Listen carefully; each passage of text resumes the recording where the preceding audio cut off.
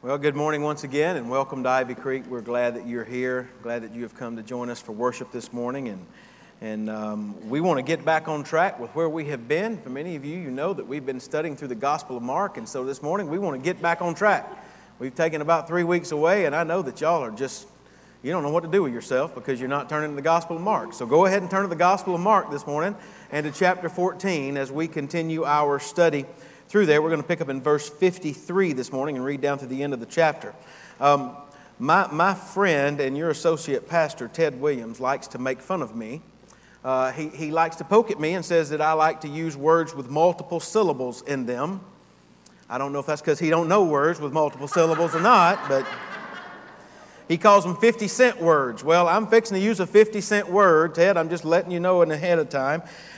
The word that I want to bring to your attention this morning is the word juxtaposition.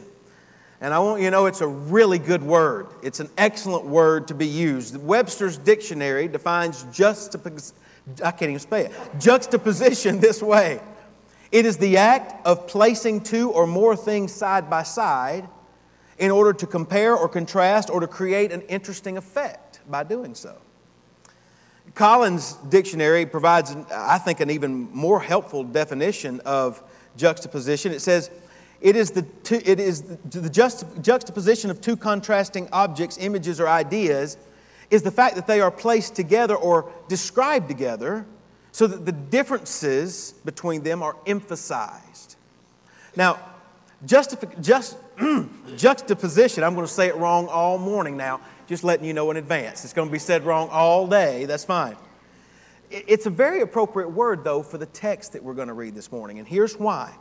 Mark, in this passage that we're going to read today, takes the trial of Jesus that we're about to read about and the trial of Peter, and he compares them, he contrasts them, he puts them side by side so that it can emphasize the differences in them, so that you and I can pull those things out and then apply those things that we learn to our own lives. That's what we're going to see in our text this morning. If you remember the last time that we were in Mark's Gospel, Jesus was in the Garden of Gethsemane. And as he was there in the Garden of Gethsemane, we noticed that Judas led this mob of club-carrying, sword-carrying folks who were sent by the Sanhedrin to arrest Jesus. They did arrest him, and then verse 50 of Mark chapter 14 tells us that all of Jesus' disciples fled and forsook him. And that is the last thing that we really came up to, except for that we had the one guy there in verses 51 and 52 who ran away from Jesus naked. And so everybody has fled away from Jesus, and now he is in the hands of his enemies. And that's where we pick up in verse 53. Read with me there. And they led Jesus away to the high priests, and with him were assembled all the chief priests and the elders and the scribes. But Peter followed him at a distance, right into the courtyard of the high priest, and sat with the servants and warmed himself at the fire. Now the chief priests and all the council sought testimony against Jesus to put him to death, but found none. For many bore false witness against him, but their testimonies did not agree. Then some rose up and bore false witness against him, saying, "We heard him say, 'I will destroy this temple made with hands, and within 3 days I will build another made without hands.' But not even then did their testimony agree. And the high priest stood up in the midst and asked Jesus, saying, 'Do you answer nothing? What is it these men testify against you?' But he kept silent and answered nothing. Again the high priest asked him, saying to him, 'Are you the Christ, the Son of the Blessed?' Jesus said, 'I am. And you will see the Son of Man sitting at the right hand of the power and coming with the clouds of heaven.' Then the high priest tore his clothes and said, 'What further need do we have of witnesses? You have heard the blasphemy. What do you think?' And they all condemned Jesus to be deserving of death. Then some began to spit on him and to blindfold him and to beat him and to say to him, 'Prophesy.' And the officers struck him with their palms of their hands. Now, as Peter was below in the courtyard, one of the servant girls of the high priest came.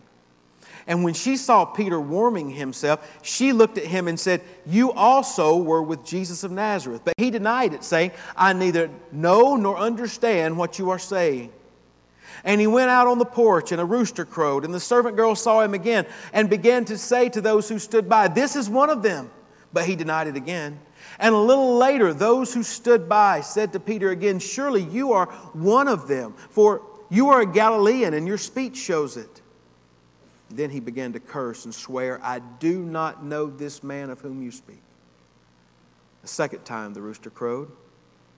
Then Peter called to mind the word that Jesus had said to him, "Before the rooster crows twice, you will deny me 3 times." And when he thought about it, he wept. Brothers and sisters, this is the word of God for the people of God. Let's pray together this morning. Father, we thank you for the opportunity we have to be able to come to your house and to be able to lift our voices up and sing songs of praise to you, to be able to read your scriptures, to be able to see the testimony of one who has placed her faith in you and following you in baptism, and to be able as brothers and sisters to now just spend time reflecting on the word that you've given to us by your Holy Spirit. So I pray, God, that in this time of worship that you would allow us to understand your word, bring discernment to us, wisdom to us, and help us to apply the truths of what we read here this morning to our lives. We pray this in Christ's name. Amen. So as I mentioned to you at the beginning, Mark sets up his narrative by describing what happened to Jesus, how he was led away to the house of the chief priest or to the high priest in order to stand trial before the chief priests and the elders and the scribes. But then he contrasts that with how Peter, who was always so big and always so bold with his statements, and he had bragged that he would never leave Jesus and he would never forsake him. But we read that Peter did exactly that. He was one of the all that verse 50 said forsook and fled from Jesus. But evidently Peter doubled back and he wanted to know what was going on, but he didn't want to be recognized. So Mark tells us that Peter followed Jesus at a distance. And while Jesus is taken into a large room in the chief priest's house to stand before a group of men who had long ago decided in their hearts that they wanted to see Jesus killed, Peter is seated below in the courtyard with the servants of those same men, warming himself by a fire that those servants had built. So the stage has been set, as it were. On this side we can see Jesus standing trial before the Sanhedrin. And on this side of the stage we can see Peter standing trial before the servants of the Sanhedrin. And it is the juxtaposition of those two trials that Mark wants us to see. And he wants us to compare them and to contrast them in order that he might emphasize something very, very important for each one of us to see for ourselves. So the spotlight, first of all, though, is on Jesus. And so that's the first thing that I want us to begin with this morning. The first point on your outline just simply is this, is Jesus' trial. Mark tells us that Jesus is taken before the high priest, who John's gospel identifies as Caiaphas. Caiaphas was the son-in-law and successor of a very powerful man named Annas. And the fact that Jesus finds himself before such powerful men, before such power brokers in Israel, tells us that he is before these ruling authorities, and that tells us that the trial that Jesus is facing is a formal trial. It is a formal trial, but as you'll notice, your first subpoint there, under point number 1, is this. It's a formal proceedings, but they are illegal proceedings. This is a formal, though illegal, set of proceedings. Mark describes all the players surrounding Jesus. It's the high priest, the elders, the scribes, which indicates a formal trial. But though it was formal, it was not being held where trials were normally held. When someone would go to trial before the Sanhedrin, as James Edwards has noted, the customary meeting place of the Sanhedrin was the chamber of hewn stone, which was north of the temple sanctuary, adjacent to the court of Israel. It was a formal place for a trial to be held. But on this night, however, you'll notice that Jesus' trial is being held in Caiaphas' home. That's the first thing that we ought to be alerted to. Second thing that we ought to be alerted to, and it's troubling, is the fact that this was being done at night. According to Jewish law, a person could not be tried at night, and yet All the proceedings that we see taking place are taking place under the cover of darkness. And so we may wonder why. Why are such things, why are these authorities playing so fast and loose with Jewish law? Well, one law that the Sanhedrin could not sidestep was the fact that it was illegal to execute a criminal on the Sabbath. And for the Jews, the Sabbath was Saturday. And everything that we're reading about taking place was taking place on Thursday night, late Thursday night into early Friday morning. And so they realized that they could not execute Jesus on Saturday, on their Sabbath, so they had to do everything expedited in order for him to be put to death before evening on Friday evening, because on Friday evening, when sun went down, that was the beginning of the Jewish Sabbath. And so they had 24 hours.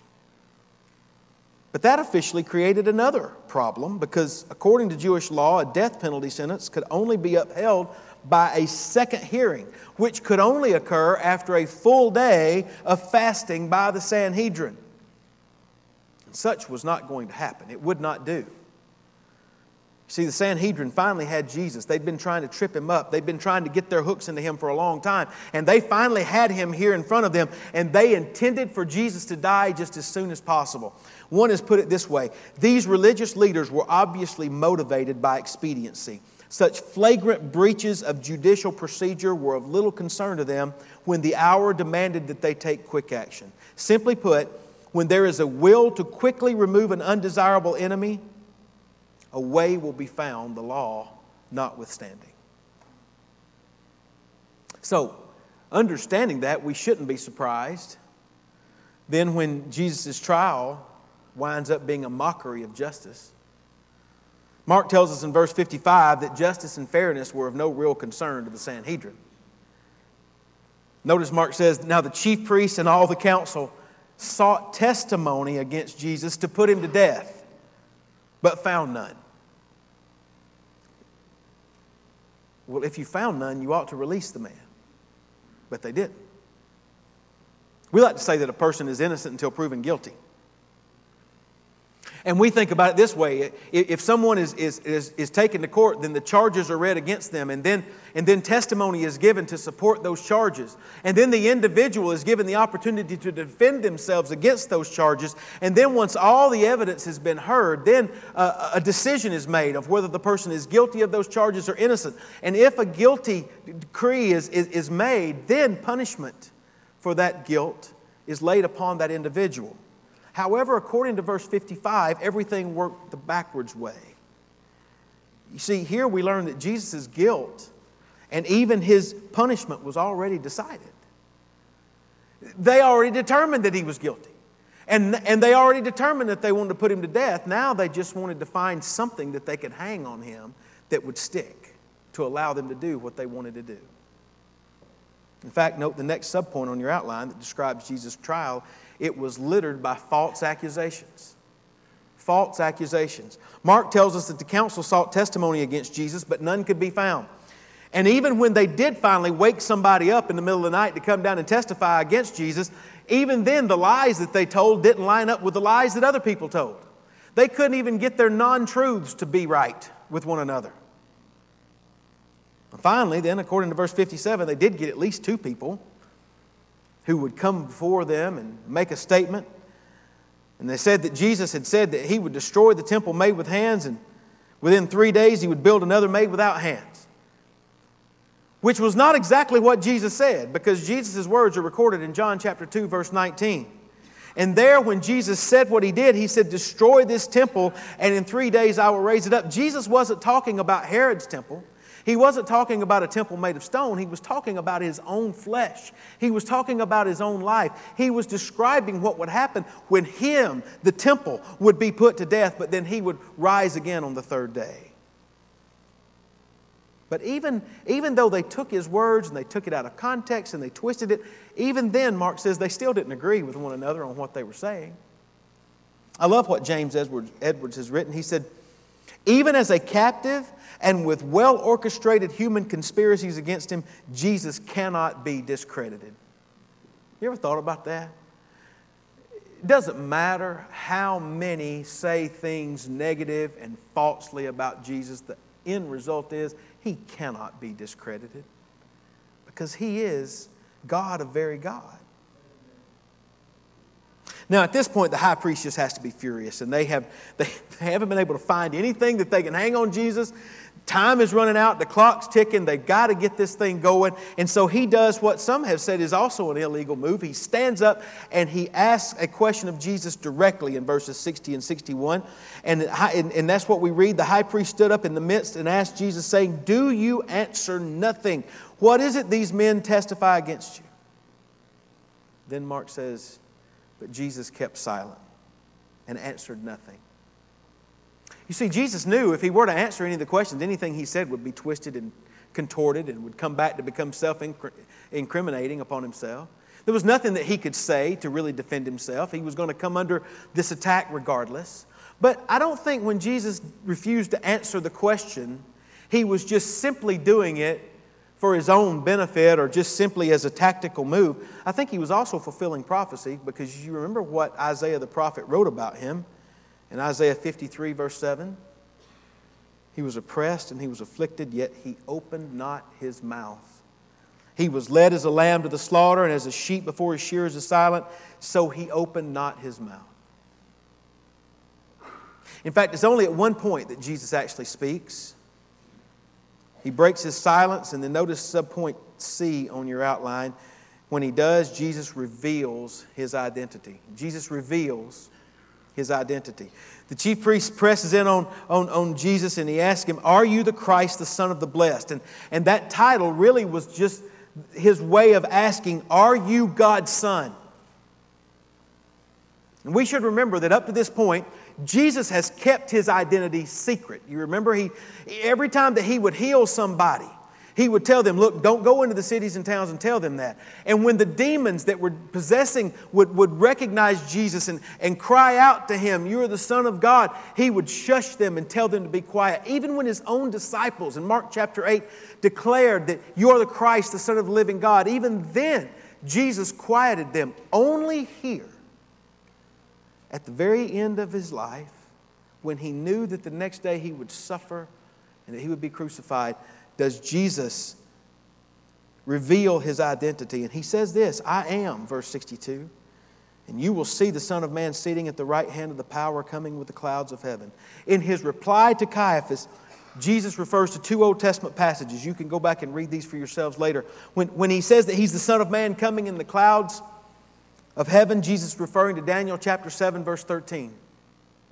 And he clearly puts himself in God's place. When he says that he will be sitting at the right hand of the power, that is a clear reference to Psalm 110 verse 1.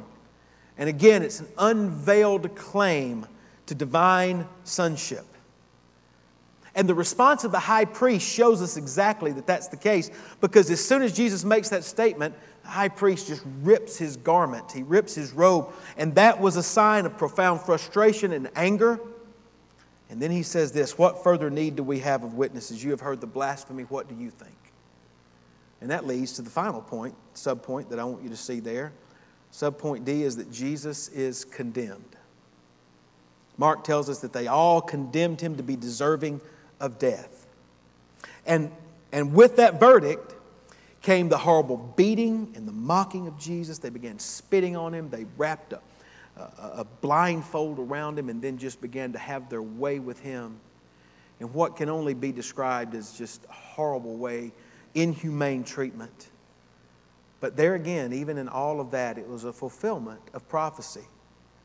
Prophet Isaiah in Isaiah 50 verse 6 said, "I gave my back to those who struck me, and my cheeks to those who plucked out the beard, and I did not hide my face from shame and spitting."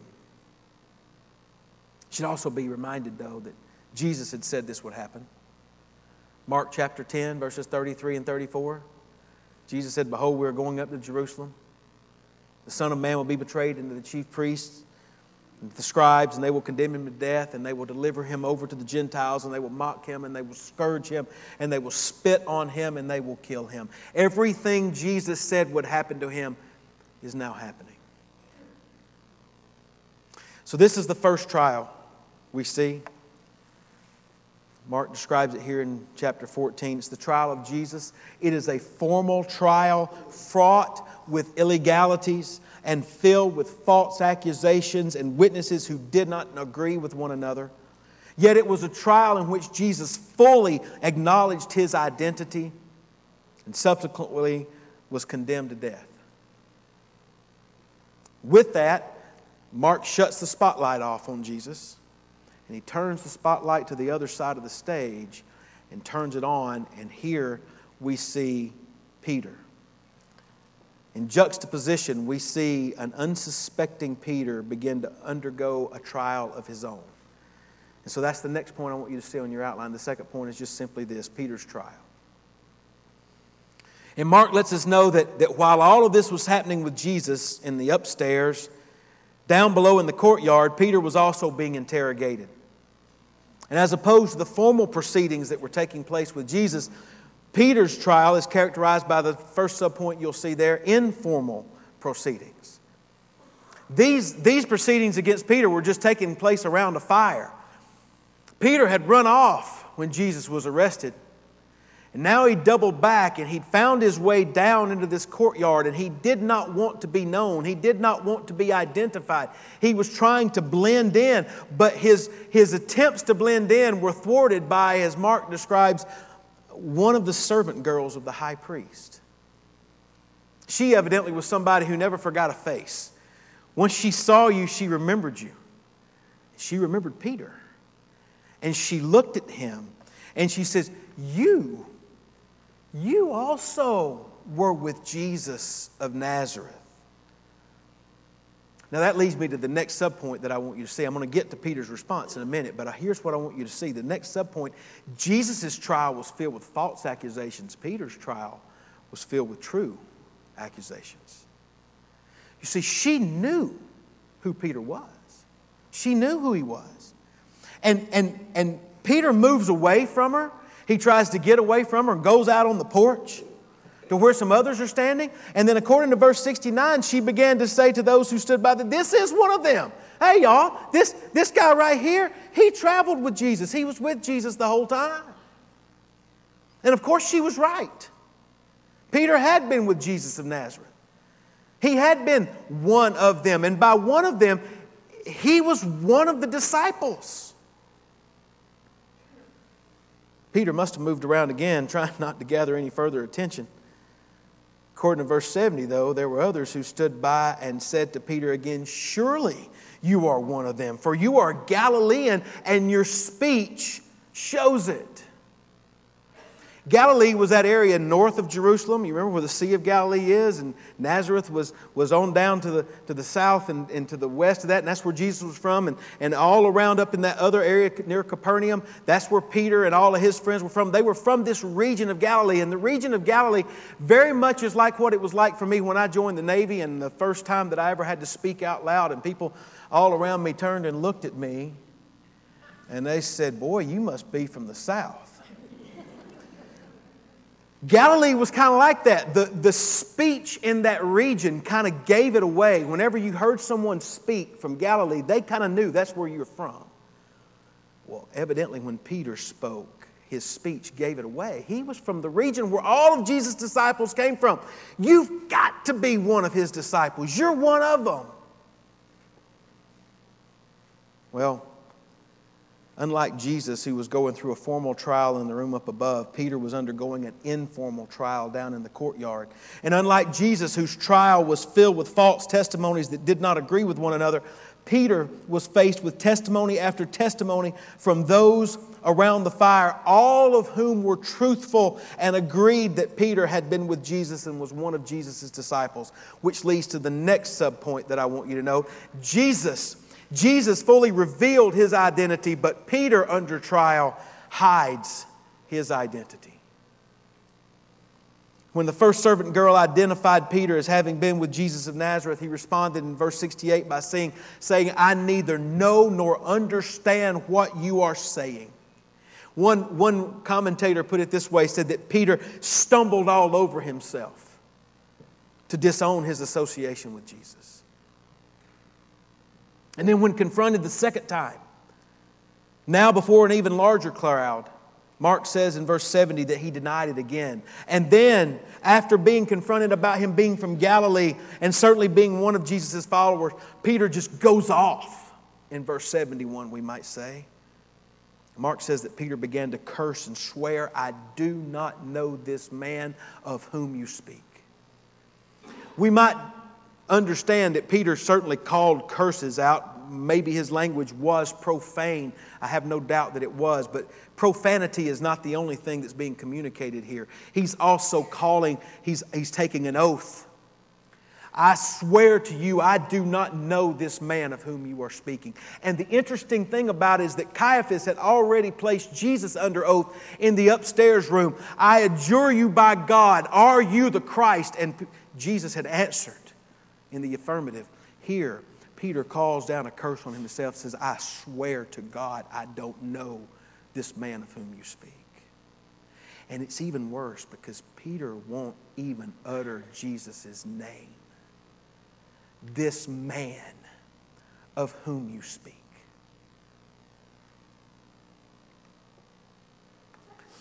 Three times Peter denies Jesus. 3 times Jesus had said that would happen. 2 times in our passage, the rooster crows. Jesus had said twice the rooster would crow. It's amazing how Jesus got everything right. He knew everything that would happen. And in verse 72, when the rooster crowed the second time, Peter immediately remembered what Jesus had said. In his account, Luke adds that the crowing of the rooster, the Lord turned and looked at Peter. Somewhere maybe in the midst of all the beating and all the slapping, there was a window. And when that rooster crowed, Jesus turned and he locked eyes with Peter. And Luke says and Mark says that Peter wept bitterly. And the spotlight goes out. Shuts the light out. What we know is that Peter wound up leaving that courtyard. He walked away as a free man. As a matter of fact, notice the very last point, subpoint there on the point number 2. Peter goes free. That's juxtaposition. That's exactly what Mark has done. He's put these 2 trials that were occurring simultaneously back to back here so that we might be able to look and to contrast those things and then to make application to our own lives. So what kind of applications are we to draw? Well, you'll notice that's the 3rd point on your outline. I didn't put anything down.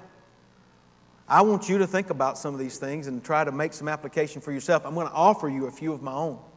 But as you reflect on this, there may be some more that you're going to come up with for you personally. I would offer this first point of application to you, though. When we look at this passage, one of the first things that we ought to recognize is that it serves as a warning against self-confidence. It serves as a warning against self-confidence. You remember the braggadocio Peter was. "Lord, though all else forsake you, I will never forsake you. Though everybody else runs away from you, I will stand side by side with you." In Luke's gospel, he says, "Lord, I am ready to go with you both to prison and to death." And yet Peter ran. And then even when he came back, when confronted with the opportunity to stand beside his Lord and to take the same responsibility that Jesus was going to take, Peter denied his Lord. There's no doubt Peter had confidence, but at the moment of crisis, it becomes to understand that his confidence was not properly placed. His confidence was in himself. He thought that he could take care of everything. He thought that he was man enough to stand up to all the opposition. But evidently he forgot what Jesus had just taught the previous night.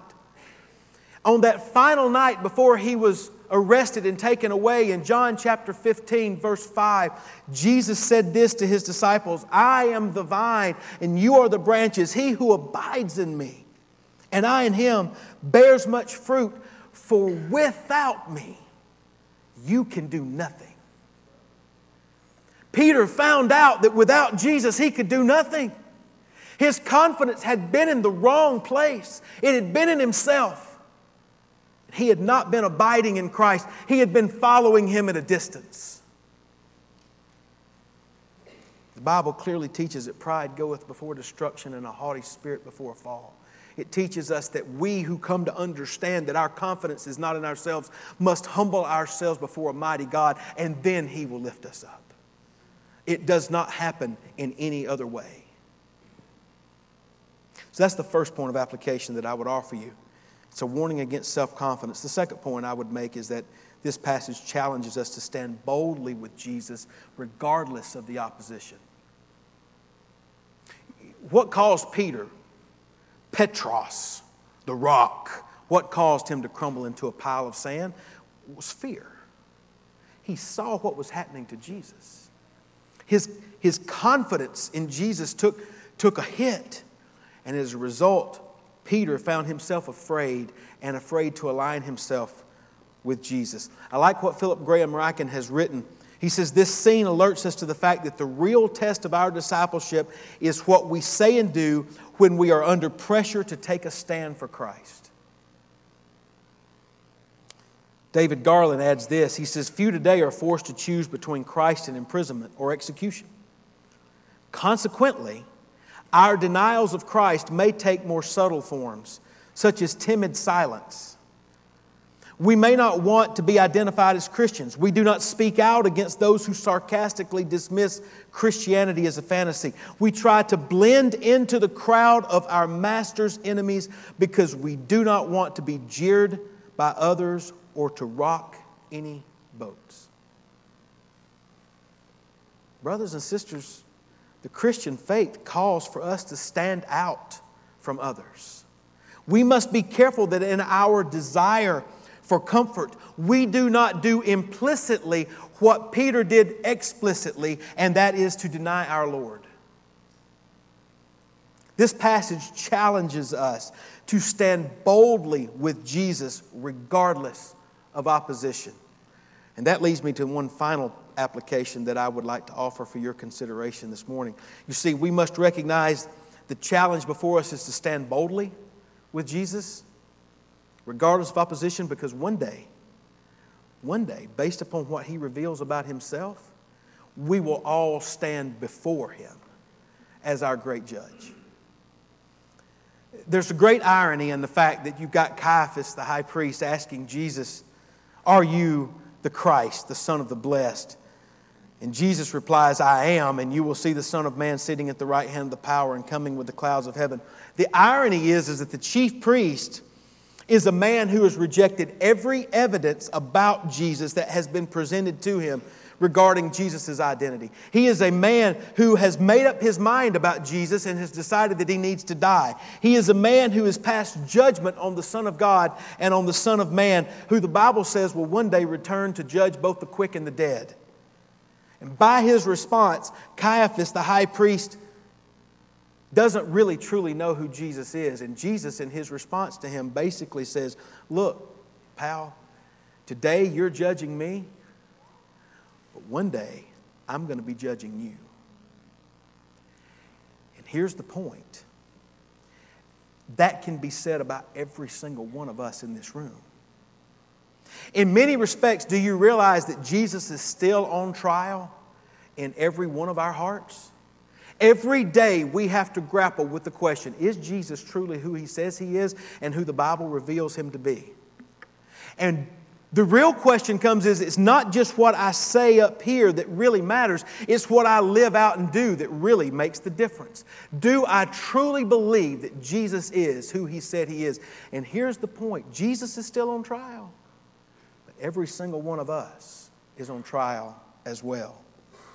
You see, there are some who reject Jesus out of hand. They don't believe that He's God. They don't believe He's anything other than a man. And they refuse to acknowledge it. There are others who say He was a really good man and a great example that we all ought to follow. But they still don't follow Him as Savior and Lord. And still there are others who say, well, He's a God, but He's just one of many gods. Friend, the Scriptures declare that Jesus is God's only begotten Son. He is the second person of the Trinity. He is God of very God. And the Bible declares that one day every single man, woman, boy, and girl will stand before Him to be judged, and our eternal destiny will be determined by whether or not we have placed our faith in the Lord Jesus. All of us will stand before the great judge, the Lord Jesus Christ. Those are just 3 points of application that I've drawn out for you. There are probably many more. But as I close this morning, I can't help but go back to one little final point of juxtaposition. Because when Jesus' trial ended, it ended with an innocent man being condemned. When Peter's trial ended, it ended with a guilty man walking free. And in those two pictures, brothers and sisters, we get a picture of the gospel. Because Peter walked free, the only way he ever truly became free was because Christ died in his place. And every single one of us in this room, if we, who also are guilty, would ever hope to be free, it will only become because Jesus Christ died in our place. See, here's the point. Christ's death and his resurrection is your only hope. In fact, if Jesus Christ had not suffered and died in our place as our substitute, you and I would bear the full brunt of our sin for eternity. And that's what makes grace so amazing. It's what makes love so amazing. It's what makes this extravagance of Jesus so unparalleled. That he would die for me, the most unworthy man. Such love compels us to humble ourselves before him and trust in him so that he might save us and that we might follow him wherever he leads.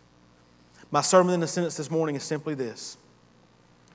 Because our only hope is that Jesus suffered and died in our place, we must stand with him or be judged by him. What about you today? Is your confidence in yourself or is it in Jesus? Do you recognize that he is your only hope? If so, are you standing with him? Or if you're honest, do you run away whenever the subject of Christianity or faith comes up? Brothers and sisters, each and every one of us are on trial today, just as Peter was. What is your testimony? What do you believe about Christ? And does what you say match the way that you live? Brothers and sisters, this is the Word of God, and it is for the people of God. Let's pray together.